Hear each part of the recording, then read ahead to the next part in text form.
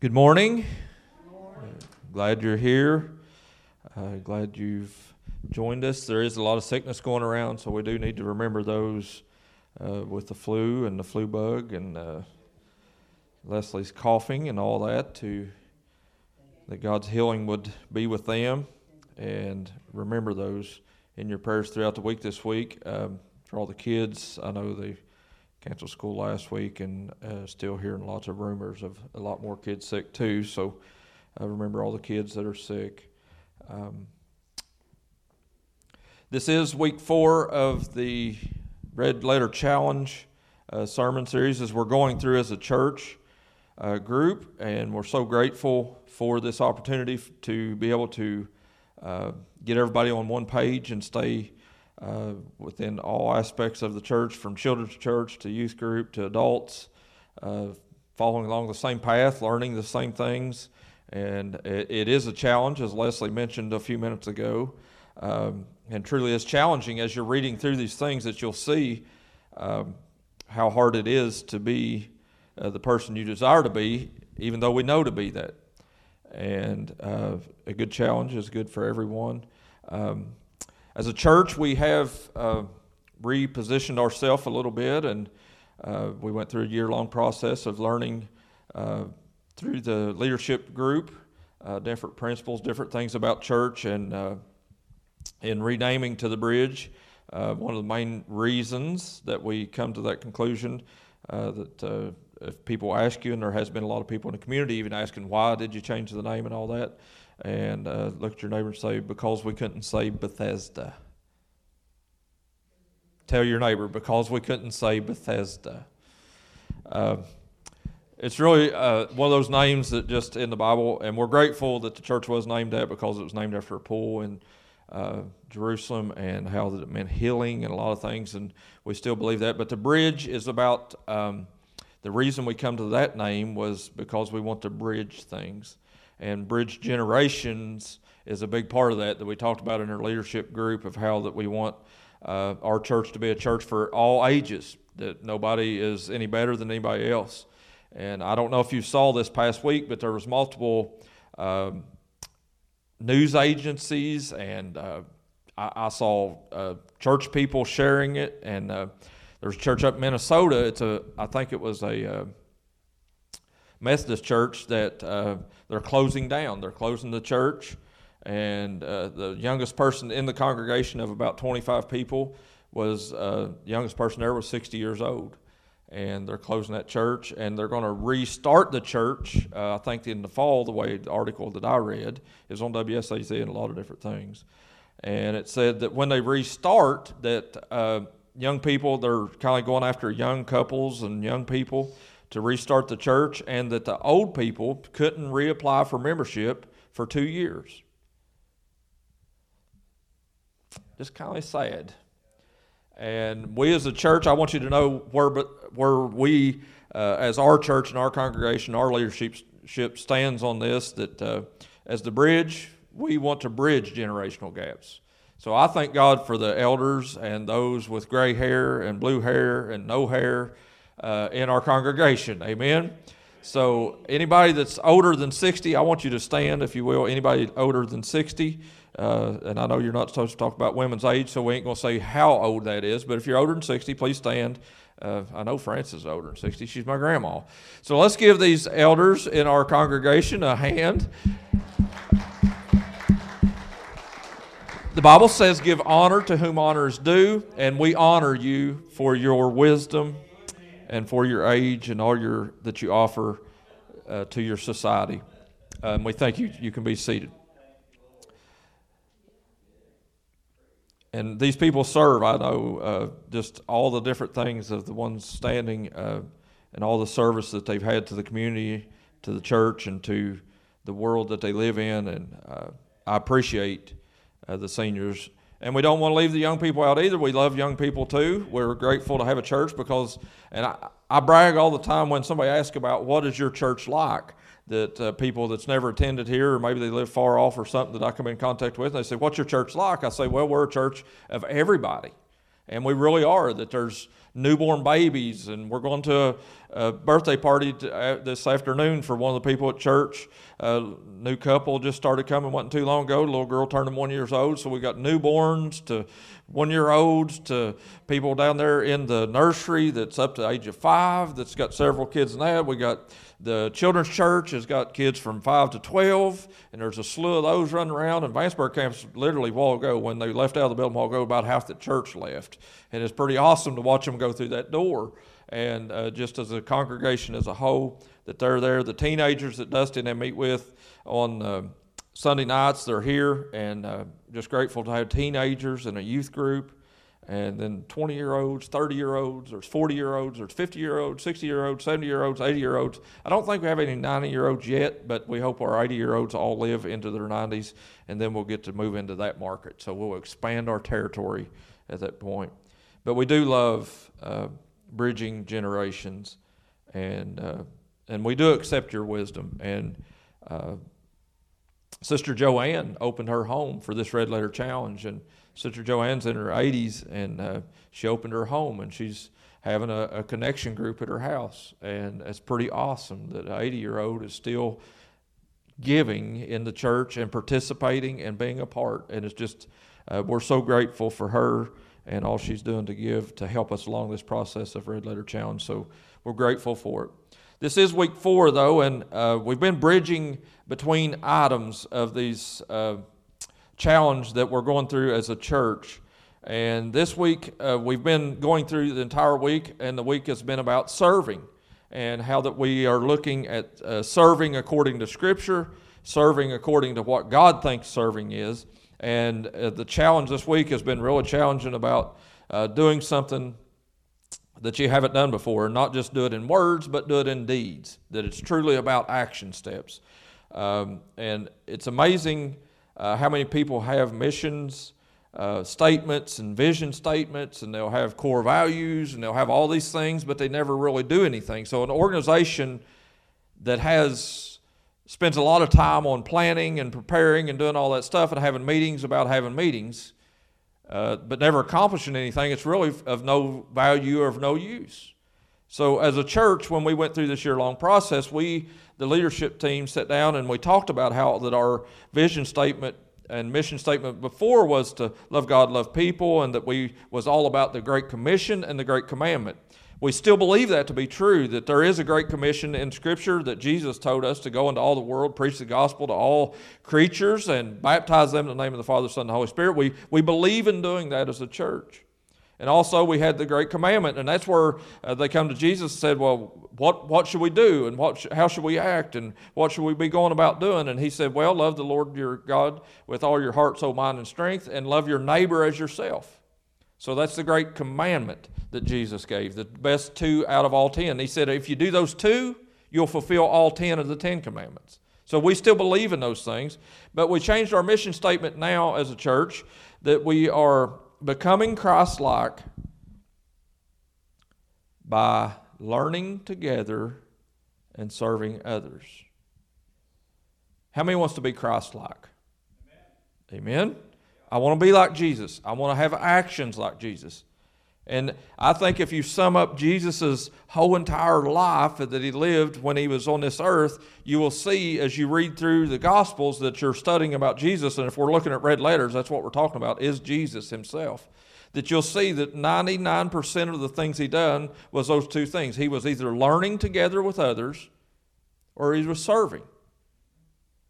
And that's the things that he wants us to do. So if we're going to be Christ-like, those are the 2 main things I really believe that we have to do. And to learn together, you have to be a part of together. You can't learn together if you're not together. So that's what these connection groups are about, is about us assembling ourselves together through the week and not just coming to a worship service. And this is really a celebration time. The reason you come to Sunday service is to celebrate what all God has done this past week in your life. And this is a celebration that we can worship together and come to God with open hearts and open minds and hear a message that maybe challenge us for the next week. And that's what we're here to do. So, learning together and serving others. So this whole week about serving has really been in alignment with our mission statements as a church. And if you're not together, you can't learn together. And it's amazing to me that when we come to Sunday morning service that we get to spend a few minutes before the service. Maybe you come in 5 minutes early, or maybe 10 minutes early. Maybe you come in 5 minutes late or 10 minutes late. So it's not a whole lot of together time. You might sit around for a minute or two and get to converse a little bit. And then right after church, when we dismiss, like Leslie said, some people runs out like the building's on fire and can't get out the door fast enough, and we're all busy. Amen? It's just the way it is. We take off and go, and so there's not a lot of together time after service. So literally during the service, you're either listening to Leslie sing praise and worship and you joining in that a little bit. We're doing that together.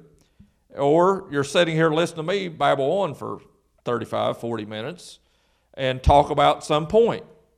So you don't get to give your 2 cents worth. And everybody has 2 cents worth.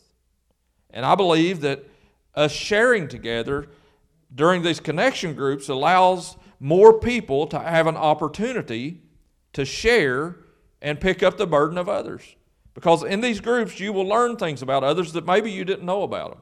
And it's amazing to me, just this past 3 or 4 weeks that we've been going through this as a church, the Red Letter Challenge, that we're meeting together in these connection groups. And I've been to 2 different ones so far, different groups meeting in different places.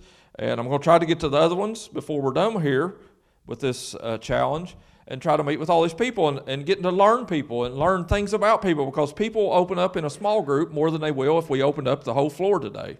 Some people don't like talking in front of crowds. So if you're in a group with 6 or 8 people, it's easier to communicate. It's easier to talk. And I've learned things about people that I didn't know. And it's an easier way to share a burden.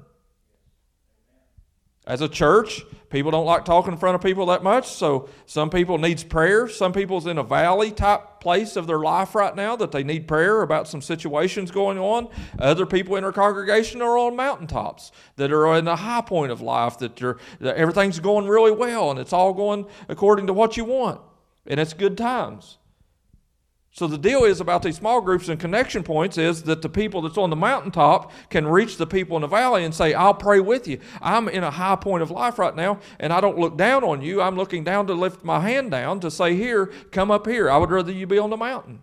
Because whenever you're on top, you're pulling people up.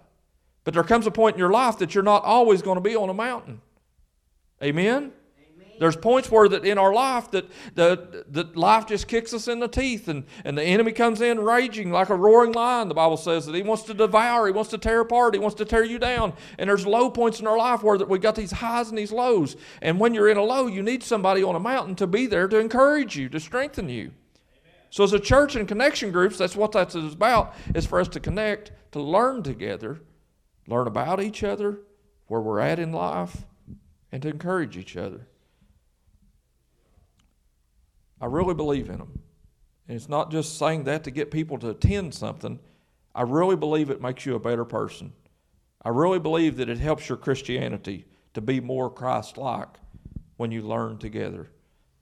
But also about serving others. Man, Jesus served better than anybody in the history of the world. He served people that other people let go. And it's literally the story of Bethesda. When Jesus walks into Jerusalem, he didn't take the same gate that everybody else did. He come in through a different gate than what normal affluent people or people with position would go through. And as he come into this little community, there was a community there known as Bethesda, and that's where sick people laid. And Jesus would go through there, and when he went through there, he seen this guy having this issue that nobody would ever get him in. He said, I can't get in the water. Everybody else gets in front of me. There's people in our culture, in our society, that are like that guy, that are left behind. And Christians, as a Christian, if we're serving others, will do what Jesus did. He could have walked right on by, went on up to the high point, went to the temple and prayed and lifted his hands and worshiped and done all those things, but Jesus stopped. And he looked down at that guy and he told him, take up your mat and go walk. This guy was paralyzed for years, laying on a mat and couldn't do anything for himself, and Jesus helped him. That's who we are to be as a church. And if we serve others, we'll be like Jesus. It will make us Christ-like. We are 26 days into this 40-day challenge, though, so that means we got 14 days left. We're going to end on a Sunday in a couple of weeks, and I really look forward to that Sunday. And we're learning how to put Jesus' words into practice. And I'm grateful for this book. I'm grateful for this author. But we're building bridges between one point and another throughout the process of this book. So it's being, forgiving, serving, giving, and going is the 5 main topics that this author writes about through Jesus' words. So we've built a bridge between each of those. And this week, we're building a bridge between serving and giving. Everybody say serving, giving. Okay, so we're going to build a bridge between those two. And this was really a complicated one for me because I really believe that they're both similar in a lot of ways. That there's a lot of similarities between serving and giving. So to build a bridge between these two is not a very long bridge. Amen?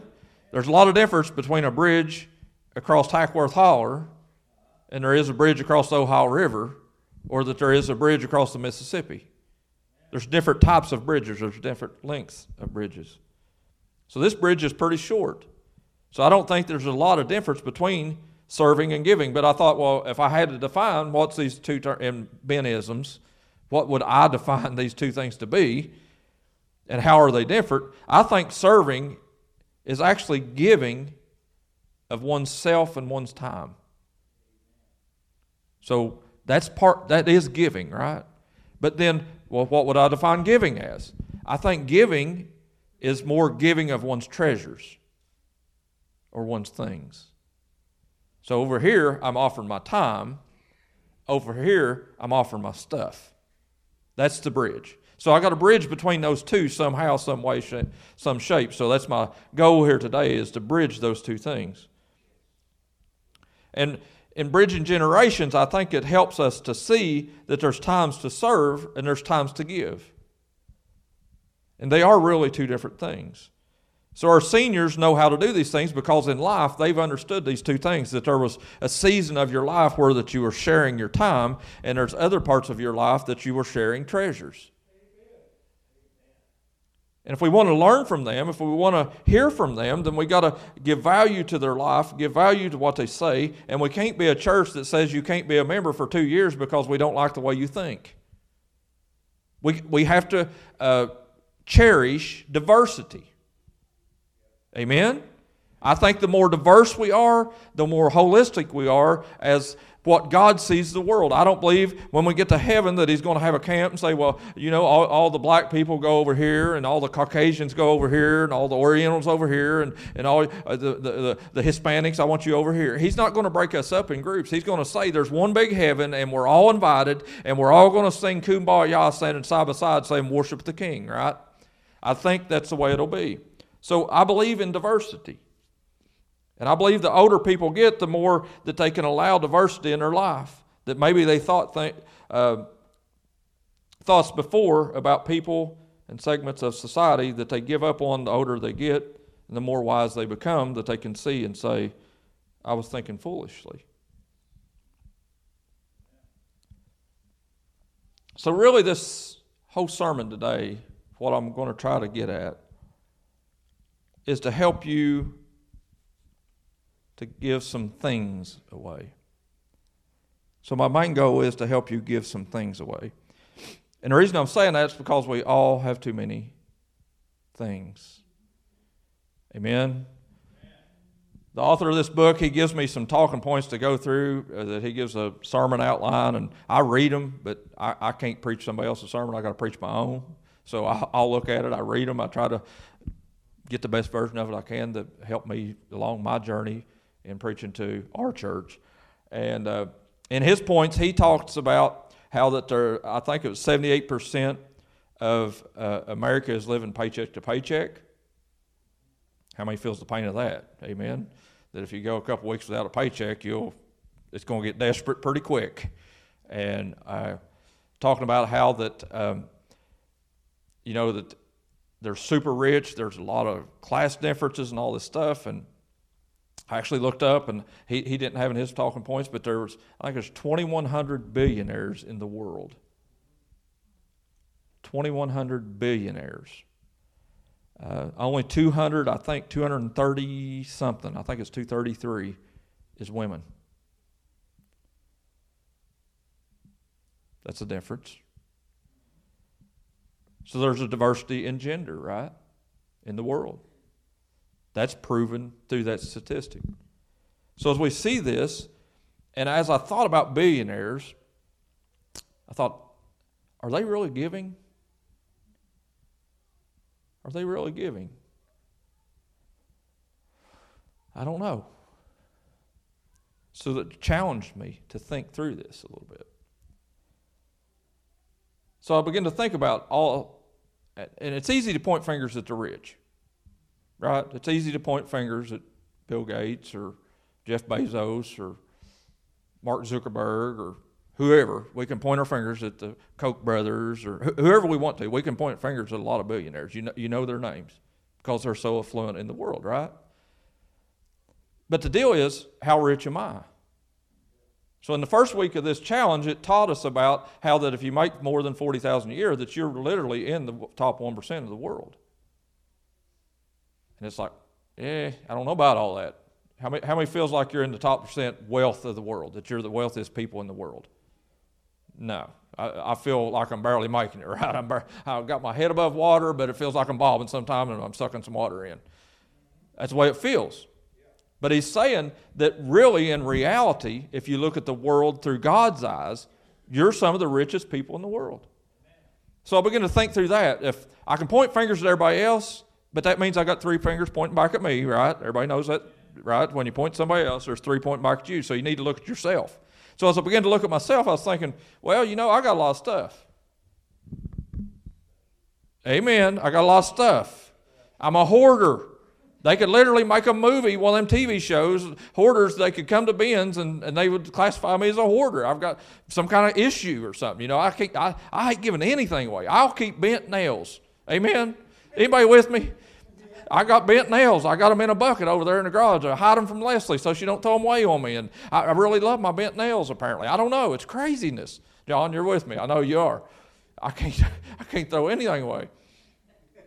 But literally yesterday, we was going to this event, this Lincoln Reagan dinner, and got invited to that, and we went to it, and I was going in to get my suit coat on, and my suit coats are in the other bedroom. Because in our bedroom, we don't have a big house. It's not a little house compared to the world. People living in a mud hut, if I said I had a little house, they'd be mad at me. So it's just a ranch-style house, 1,200 some square foot, 3-bedroom little house. But literally there's a walk-in closet in the master bedroom. So it's like awesome. We got a walk-in closet. I mean, we've really made it in the world of, we're there. So this walk-in closet, literally like all this side of it and more than half of it this way is mine. So I got 2/3, Leslie's got 1/3. I'm just telling the truth. I'm picking on Ben. I'm more fingers pointing back than there is pointing out. So I can't put my suit jackets in there because then I would take over the whole closet, literally. So I got my suit jackets in the other bedroom, the guest bedroom, that we can't have anything guest in there because there's junk everywhere in there. So, we can scoot it back a little bit, and Karen and Ernie comes over and stays with us sometimes, and Leslie will scoot junk back enough where they got a little walkway to get to their bed. I was in there, and I was going to get this suit jacket. Wherever I looked, she's got stuff on that bed piled up, literally 3 or 4 foot high on the bed. I was like, the thing on top, because I know how she is, she throws stuff away when I'm not there, because I won't let her throw anything away. She burns my stuff. That's just the way it is. So, and I looked, and she had went through my shirts after Christmas, and one of my shirts I wear all the time, she usually grabs at me, you never wear that. Well, she was throwing one away that I wear. And I looked at that pile, Dennis, and I was like, that's my shirt. You can't throw that away. You can't give that away. That's mine. I missed it when I seen it.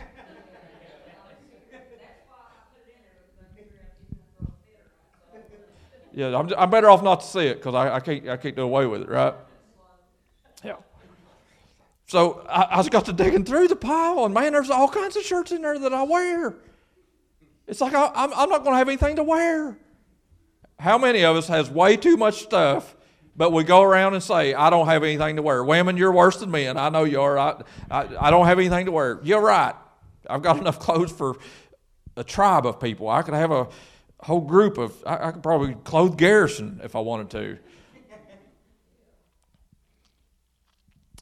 So as I was in there looking through that, I'm like, man, I got a lot of stuff. And then that's not enough room either, because now it's not just my closet or the closet in the spare bedroom that's full of my suit jackets. Now I got another group of jackets that's in the hallway closets. Anybody got a hallway closet?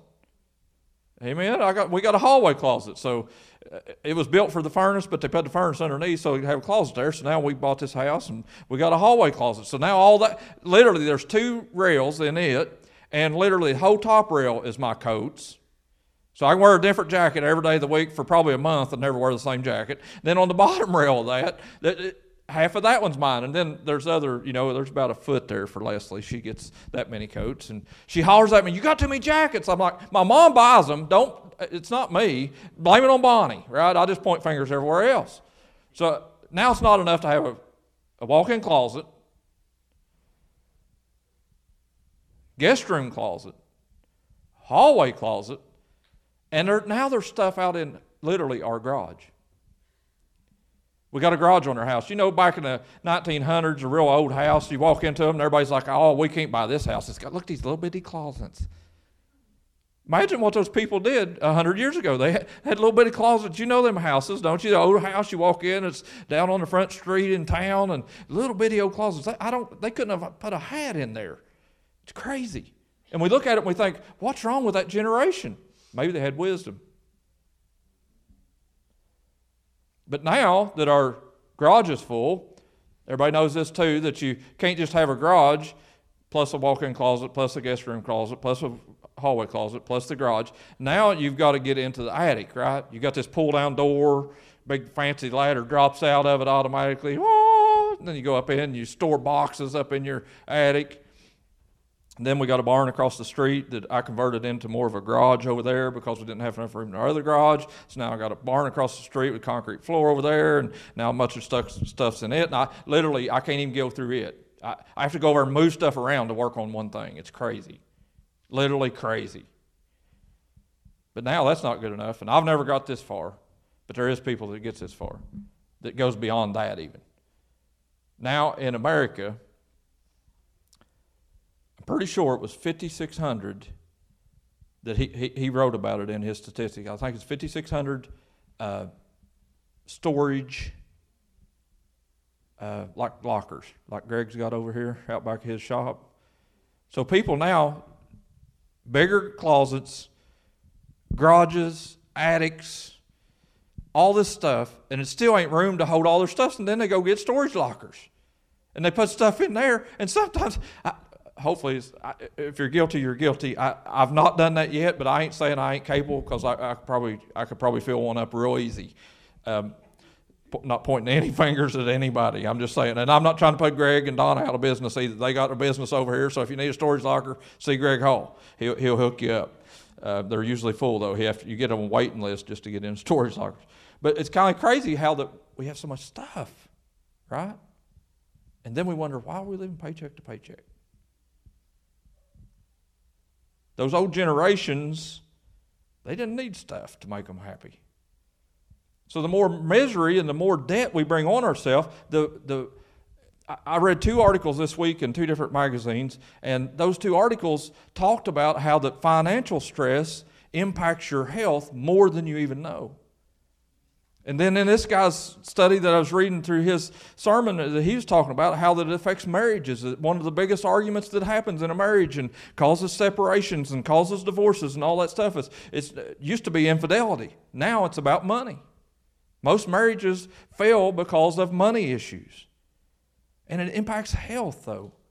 And that kind of struck me. I was like, so you mean we get sick, literally, with our physical body because of financial decisions we're making? Stress affects you. Amen? Amen. You've learned that in your health courses. I'm certain that there's a lot of things that stress will make you think you're having a heart attack. It's crazy what stress will do. And finances do that. And it's crazy. I don't like talking about finances at church, and here I am talking about it. Sorry. But we're talking about giving. I can't talk about giving, not talk about finances. It'd be hard, right? So my goal is to help you give things away. Whenever I want to share a sermon about giving, I don't like to talk about finances, so I can only go one direction. I can get you to give some of your stuff away. So I'm going to commit. I'm giving things away this week. I'm not going to give money away because I don't have extra money to give away, but I got a lot of things, right? So I just want to talk about two things that I've given away in my history after becoming a Christian that God asked me to give away. One of them was when I first became a Christian, I would go around and I went to all different kinds of churches, and if there was a church revival list in the newspaper, I would just go. It didn't matter the denomination, didn't matter anything. I walked in all kinds of churches and just would sit through revivals and loved to be around God's people and see the diversity and the different ways of worshiping and hymnals versus praise and worship versus Gaither quartets. I've been through it all. I've seen it all. I love diversity in that. But I was around this young man, and he had just graduated high school, and he was really poor. His family was poor. He didn't really have anything. And he would go around, and he was like an evangelist and preach, and I loved him dearly. He was one of my dear friends. And I was working and, making pretty decent money, a good paying job that God blessed me with, that nothing of my doing, it's him. And I had a truck that I'd bought. I had a new truck. And I had a work car. So I was driving this little car, a little Cavalier, really good car, low miles, got a real good deal on it. And I was driving this Cavalier back and forth to work. And as I was thinking about my friend and praying, and God spoke to me and said, give him your car.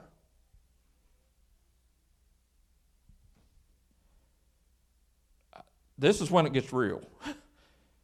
When God asks you to give big, it's easy to throw $5 in the offering plate or $2 in the offering plate or whatever. That's easiness. But when God challenges you, and that's what our challenge is about, challenges. So God asked me to give it away, and I was like, are you Q-tips? And, I don't know if I'm hearing this thing right. And God said, no, I need you to give Daniel your car. His is broke. He's wanting to go preach. He cannot get around. Give him your car. And I'll never forget pulling up in Slade Holler Church, Putnett Park, walking in, knowing what I'm getting ready to do. And this is one of them wild Pentecostal, wide open, they're wildfire. Dennis back here, he's been there. They're wildfire. I love it, though. I love all different types of church. But really amazing service, and Daniel's one of them preachers, he'd sweat. His whole attire would turn into sweat, literally, in preaching. And at the end of the service, we walk outside, and he's got the biggest heart of anybody I know. And doing it for God. And whenever I looked at him, I said, Daniel, here's your car. And I gave him the title. And I signed the back of it, and I said, this is your car. The joy it brings to give. You guys know this. The Bible says it's better to give than receive. And you know what it's like to give. And it's the most awesome feeling in the world. He didn't even want to receive it. He said, I can't take your car. I said, you're going to because God told me to give it to you.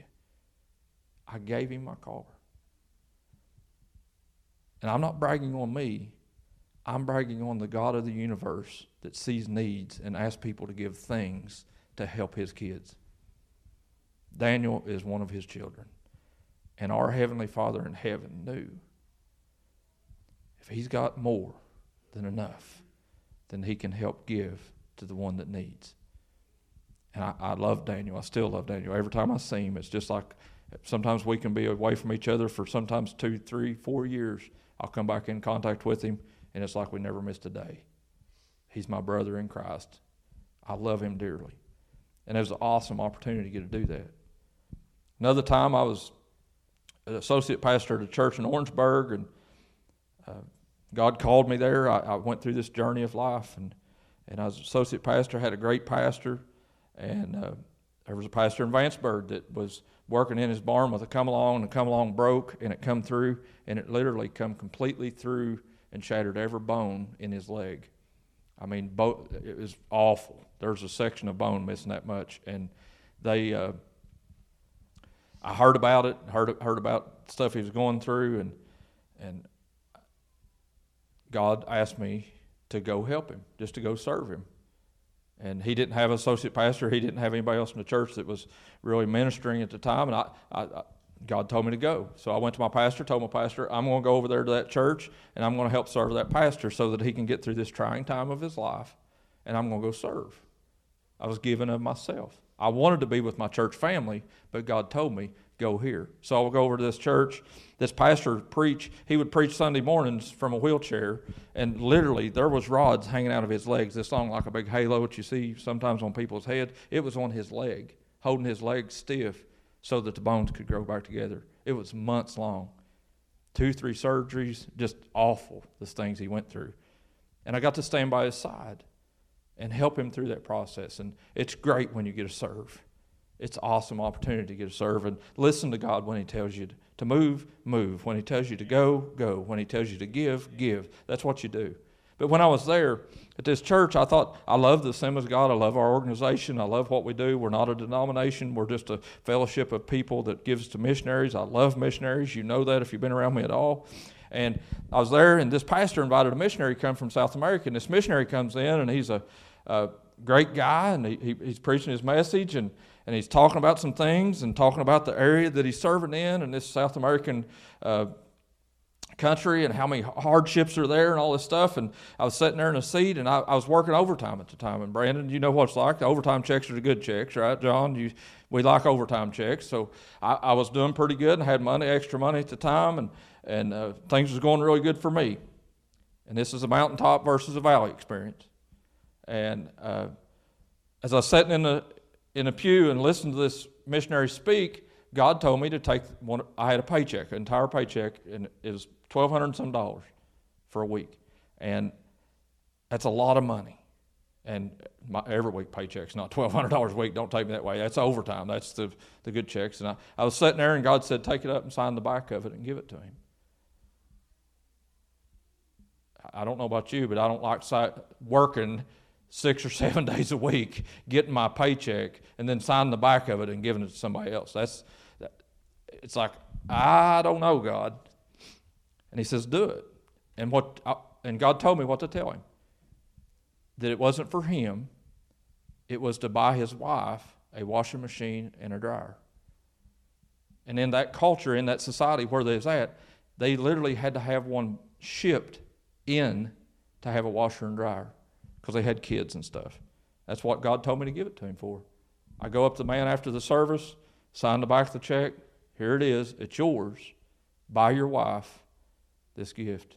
I said, if it's not enough to cover it or whatever, then let me know and I'll make up the difference. And he said, you don't even know. This is enough to have one shipped to our community, and we will have a washer and dryer. It's that euphoric feeling we get when we give when it's God. And I'm not calling anybody in this room to go out and do stupid things. I'm just telling you from my experience, if you listen to God, he'll have you to give away some things from time to time. Don't think that he won't repay you back.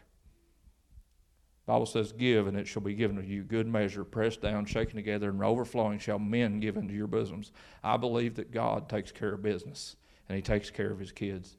And as a church, I'm preaching a sermon about giving, and I don't want you to give anything extra to this church. I'm not asking you for anything extra, because why? Because last year, we took in money offerings all year long, and at the end of the year, we paid every bill we had to pay. We're still in debt for this building here by a little bit. But I think it's $53. We took in $53 extra last year than we spent. How much closer can you get on that on a budget? That's awesome. That's God. So I just trust him. So I'm not asking you to give anything extra here. God's going to take care of this house. I believe God built the bridge, and he'll continue to bless the bridge. I just believe that as a church, as a congregation, that God lays upon our heart what to do, and everybody giving a little, it helps the whole thing function, and it just works. I'm not asking you to give anything else here. The thing I am asking you to do is this week is give something away. Things, not money, things. How many's got too much in your closet? How many's got too much stuff in your garage? you don't need to give any money away because you're living paycheck to paycheck. 78% of us is proven we're living paycheck to paycheck. I'm not asking you to give your money away. Give something away.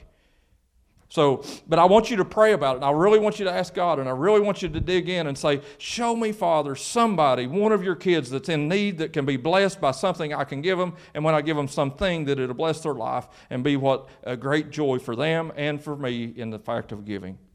Give something away. And the last thing in 2 minutes is this. This is something I think needs to be said to our culture and our society. That I've never thought of it this way. But saving is giving. Everybody say that. Saving is giving. And what I'm saying is, there's a story in the Bible about Joseph. The Pharaoh called him, had a dream, asked Joseph to come and interpret the dream. Joseph tells him. God showed him, Pharaoh, the picture. There's 7 years of famine, followed by 7 years 7 years of plentiful, followed by 7 years of famine. It was 7 fat cows versus 7 skinny cows. So it was interpreted to be that there's going to be good times and there's going to be bad times. How many's been through good times? How many's been through bad times? Amen? They both come, and that's the way it is. So sometimes your giving is saving. Because Joseph wanted something, was for his family to be back together, and he wanted his family, and he loved his dad, he loved his brothers, even though they sold him into slavery, he loved them dearly, and he wanted them to be back around each other. So he begins this process, and Pharaoh tells him, you've got so much wisdom, Joseph, to show me this dream. Now you're in charge. Build barns, and save grain, and do what you're called to do, and do what God tells you to do. So in saving, Joseph was actually giving an opportunity for the bad times to have enough stuff to get through, save during the good times to get through the bad times. So if you know bad times are coming, we all know that's going to happen. The economy's booming right now. Everybody's bragging about the stock market and this and that and 401ks and yeah, whoopee, woo, yeah. How many remembers 9/11? That wasn't good times for the world and for financial markets. How many remembers the housing crisis in 2008 when everybody was scared to death and the deep dive? The good times happen and bad times happen. And if you save during the good times, you'll have during the bad times. So you're giving by saving. And you never know who and what you're saving for. Because Joseph got his brothers back, he got his dad back, and he got to live the life he wanted to live. By saving. So if you'll stand with me, I want us to pray today for the Holy Spirit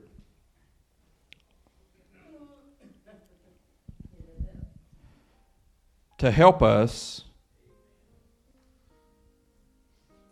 and teach us and show us how to give and how to serve.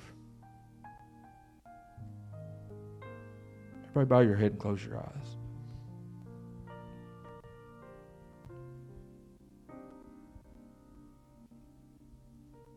Heavenly Father, we come to you in Jesus' name.